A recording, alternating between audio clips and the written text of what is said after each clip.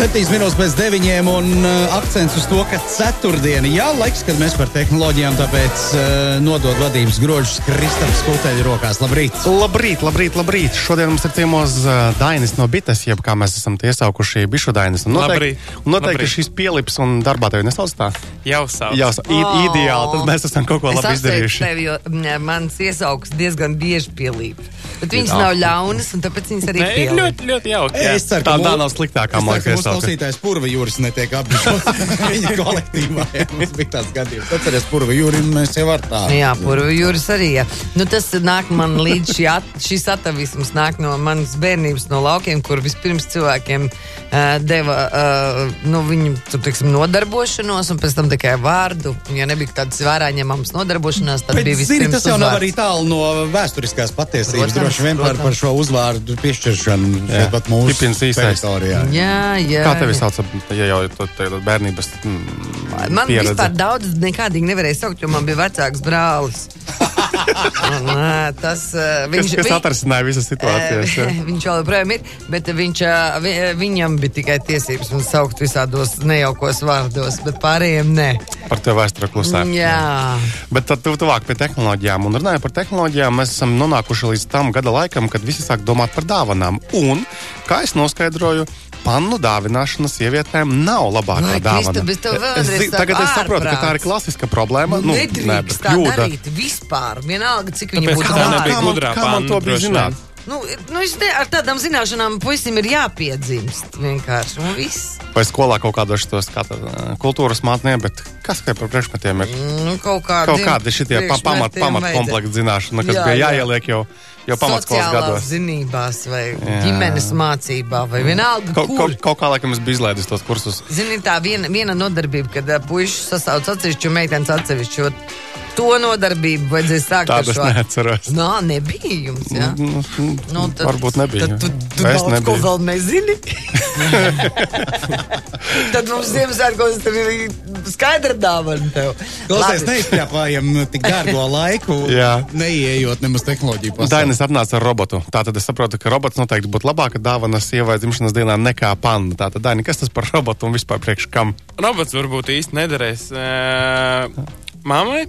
Vai sievai, bet noteikti derēs bērniem. Viņš tāds vairāk izklaides robots. Tātad tas ir robots suns, kuram ir sava bumbiņa, un viņš tai bumbiņai pakaļ skrien, spēlē. Ja bumbiņa ir uzlādēta. Bumbiņa ir uzlādēta, jā. Piedo, es tev bišķi palabošu.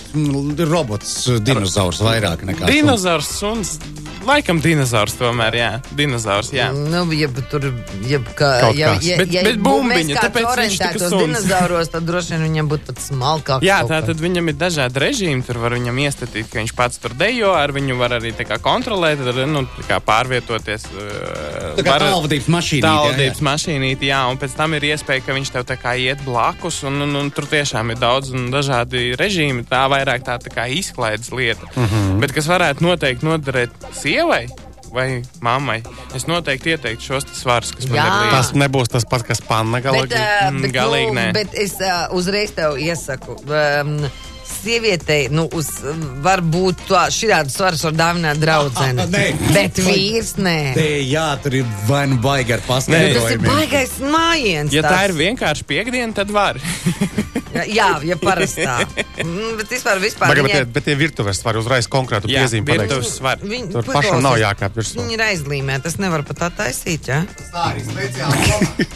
Pagaid, labi, sataisīšu, te jau viens taisīs. Es redzu, ka tur uz kastītes ir aplikācija, ja mobilais telefons uzzīmēs tāds. Tad kur tā būtība tiem svariem? Tie ir virtuves svari, kur var uzlikt virsū, piemēram, ābolu, svari nosvērt, cik viņš sver, un var ar telefonu palīdzību nobildēt to ēdienu, piemēram, to pašu ābolu. Viņš saprot, ka tas ir ābols, un tad viņš nosaka, cik kalorijas visā tajā paziņojumā parādē. Šo tu vari ēst. Šis nobildē picas gabaliņu, nē, labāk nevajag. Nezinu, vai tas būtu laba doma vīram dāvināt sievai kalorijas svariņus. Nē, man liekas, tagad tā veselīgā uztura dzīvesveids ir ļoti aktuāls un daudzi to piekopja. Un arī es kādu laiku atpakaļ kalorijām ļoti stipri sekoju, un tāpēc tas bija īstenībā ļoti bet tev aktuāli. taču nedāvināja meiteni tos svarus, tu pats vai nenonāc. Normāli, beidz. Bet tas ir savādāk, zin kā, ja man uzdāvinātu pannu vai, es nezinu, viņu kaut kādu, es būtu taču priecīgs Vai un laimīgs. kādām Kas ir ar krustiņu? tām pannu? Jā. Es tev uzrakstīšu vēlamo dāvanu sarakstu. Okay, labi. Bet atkal par tiem svariem runājot skaidrs. Varbūt šo mammai tiešām varam dāvināt. Mamma varbūt neapvainosies, pat ja apvainosies, mēs taču pie mammas nedzīvojam, pāries pēc 3 mēnešiem nerunāšanas. Baterijas, es jau sāku darbināt skaidrs. bet par lieliem svariem runājot, ir taču tie arī gudrie svari, kas arī ar mobilo lietotni sasinhronizē ar visiem tiem Fitbitiem un ko tur vēl ne lietotnēm, un kas spēj pat atšķirt, kurš tur uzkāpa bērns vai vīra kungs, un attiecīgi tad katram tur reģistrē tur tās svara izmaiņas. Jā, tā tad arī seko līdzi tas svara izmaiņas grafiks, cik tev pozitīvi vai negatīvi tā svara izaugsme vai kritums. Bet tur labāk dāvināt, laikam, tomēr janvāra vidū kaut kādā, jo decembra beigas nav labi. Apņemšanās ir no pirmā. Labi, pirmajā, bet neātrāk. Janvāra vidū viņa jau ir atmesta. Jā. Bet man liekas, te arī ir svarīgs tas vārdu pozicionējums, kādu tu pasaki, kad dāvini tas svars, jo tad arī var iebēsties līdzīgi kā ar pānu. Ļoti, ļoti interesanti. Vispār tas svaru žanrs ir baigs līdāks. Kas tev vēl piedāvājumā ir? Ja sieva grib pārsteigt vīru, kurš nodarbojas ar mašķerēšanu, tad tā ir noteikti viedā, jeb gudrā eholote. Tā tad tāda bumbiņa, ko mēs tā kā pie makšķeres kāta piesienam, iemetam ūdenī un ar telefonu palīdzību un aplikāciju mēs varam sekot līdzi, kāda ir tā kas tur notiek tajā ūdenī. Gultne, tīri reljefs vai arī zivtiņas? Reljef un, cik es zinu, arī zivtiņas. Pagaidām, to bumbiņu viņi iemet forever un vārā neesmu mērījis. Viņi iemet un viss. Nē, viņi vēlams tad zivis pašas lec vannā. Vienreizēji dāvana tāda. Jā, un tad visi pieslēgtās. Galvenais, viņi labi piesiet. Kolektīvam dāvana.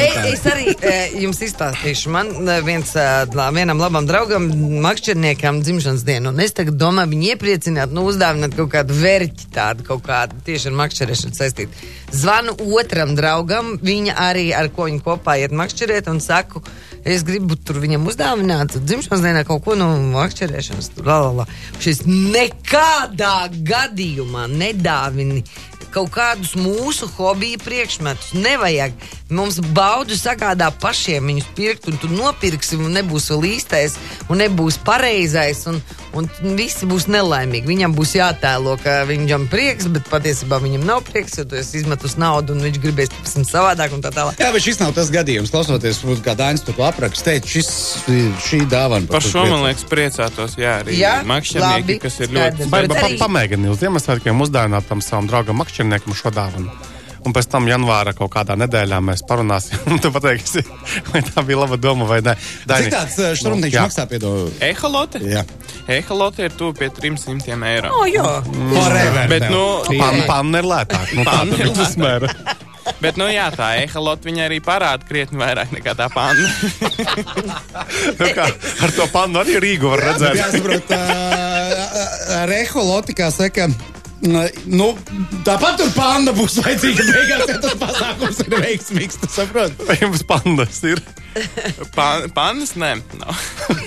Nē, labi, šajā sakarā es droši vien pamainīšu mazliet sarunas tēmatu. Protams, šīs lietas ļoti labas, un mēs tad ironizējam tā, bet Apple ir izdevis, tad laidis klājā jaunu animācijas filmiņu, īsa, bet ļoti sirsnīga. Mēs tagad skatīsimies viņu? Nē, ko tu mēs varam paskatīties, es vienkārši tās, lai cilvēki apskatās. Nosaukums ir animācijas filmai Dalies ar savu talantu.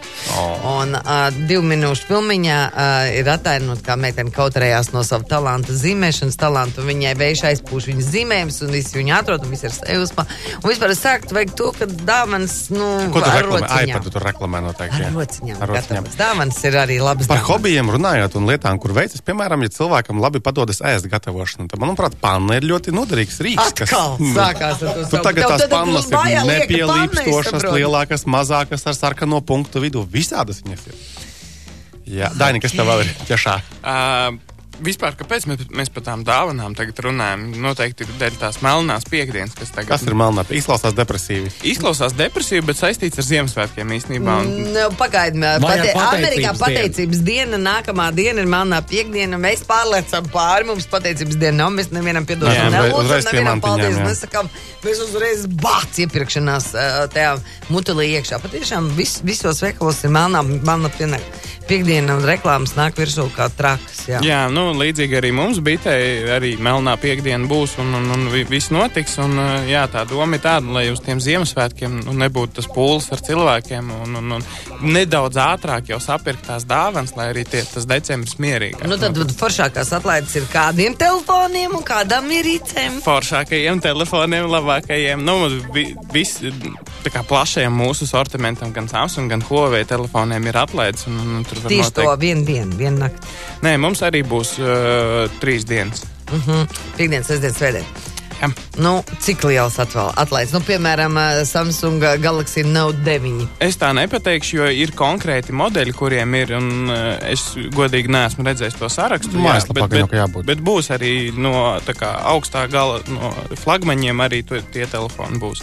Un tur noteikti ienākat, mājaslapā papētat un varēs pastīties. Bet iepirkšanās ir arī tīmekli iespējami, ja nav? Protams, klātienē vai varam, mūsu mājaslapā. Jautājums par telefoniem, kamēr vēl esam tēmā. iPhone'us taču tirgojat jūs, Jā. XR-us, XS-us. Kurus pērk vairāk? Labs jautājums. Šīm es nebiju sagatavojis atbildi, Kristap. Pēc tām atsūtīsi WhatsAppā ziņu. Bet cik es zinu, no paša sākuma, ja pieņemsim to startu salīdzina gan XS un XR, 10R un 10S, tad 10S tomēr bišķi populārāks bija. Jūs arī lasa baumas, ka Apple'am nākas samazināt pasūtījumus rūpnīcās, kur ražo tieši tam XR, 10R it kā drusku lētākajam, bet nedaudz švakākajam tehniski iPhone'am. Un tas man liek atcerēties veco seno patiesību, ka rādi, ko gribi iPhone pircējiem, viņš tāpat vēlēsies atstāt lielāku naudas žūksni Apple'am un saņemt pašu dārgāko telefonu, kas tur vien ir pieejams. Mēs neraugāmies uz SE šitiem te mazajiem lēpcīšiem, kurus visi pērklauji, kamēr ir. Es nezinu, vai tā tendence bija tieši dēļ cenas, ka cilvēki pat skrējot. Ne, tāpēc, ka viņš maksā tik nenormāli dārgi tie telefoni, ka 200 eiro starpību paņemšu pašu labāko, ko viņi piedāvā. Skaitis starp 10S un 10R, tur nav vairs 200 eiro starpību, ja vairāk? Mēs paņemam kaut kādas top versijas, tur varētu būt arī vairāk. Man liekas, ka netop versijās ir tiešām 200-300 eiro, plus mīnus, un tie telefoni ir diezgan līdzīgi savā starpā. Tur katram individuāli jāizvērtē, kas viņam vairāk simpatizē, jo tehniski viņi līdzīgi. Bet atgriežamies pie dāvanas. Vēl mums ir tāds interesants spilvens. Tas ir humus spilvens, kurā ir iekšā iebūvēts skaļrunis un var klausīties mūziku, un viņš vēl vienlaicīgi tā kā masāžu tāda strādā. Tu no rīta mosties ar tur Rammstein. Vai arī kaut ko mierīgāk, lai arī tas rīts mierīgāks. Jodalēšanas kaut kāda mūzika, piemēram. Jā, var arī tādā veidā. Un tas spilvens, tiešām es arī viņu pats patestēju, tāds baigi interesants jā.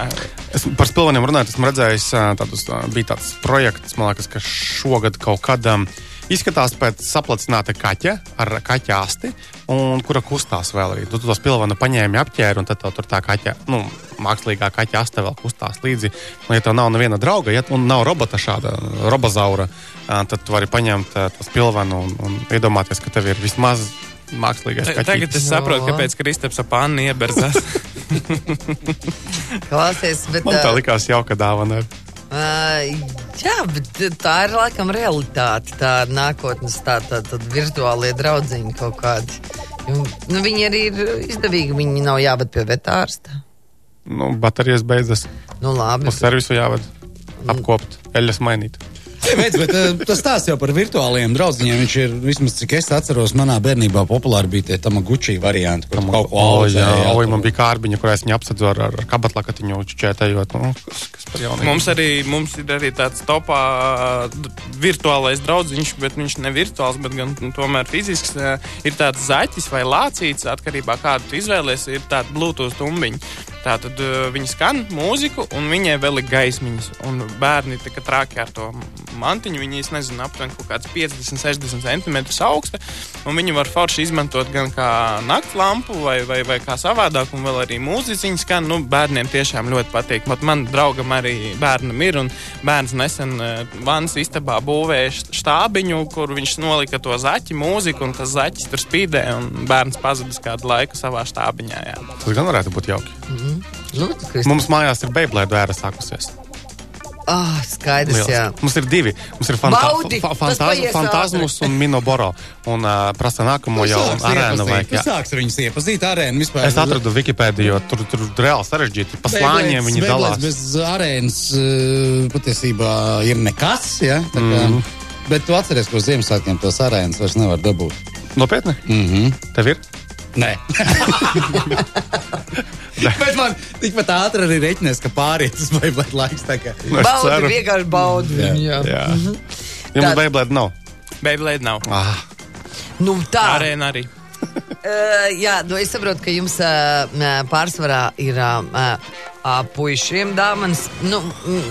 Nē, ja mums ir vispār šeit labākā dāvana, tagad no tām piedāvātajām Daini jānosauc, tad tas Echolots ir baigi labā lieta.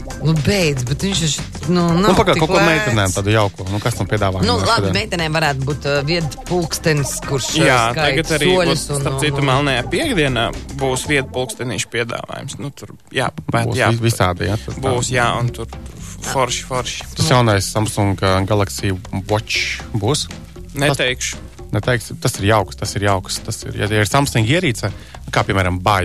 Jā. Es katrā gadījumā zinu to, ka bites veikalos droši vien, ja paveicās, bet vispār var sastapt arī ļoti labus konsultantus. Vismaz man tā gadījās vienā, kur es aizgāju, kā saka. Varētu teikt, kļūt par upuri. Jā, pilnu maisiņu. Tā kā ir kaut kāda interese, tur jau var nostaigāt gar jebko, tu kaut ko redzi tajā plauktā un pajautā, kas tas ir un ko tas dara.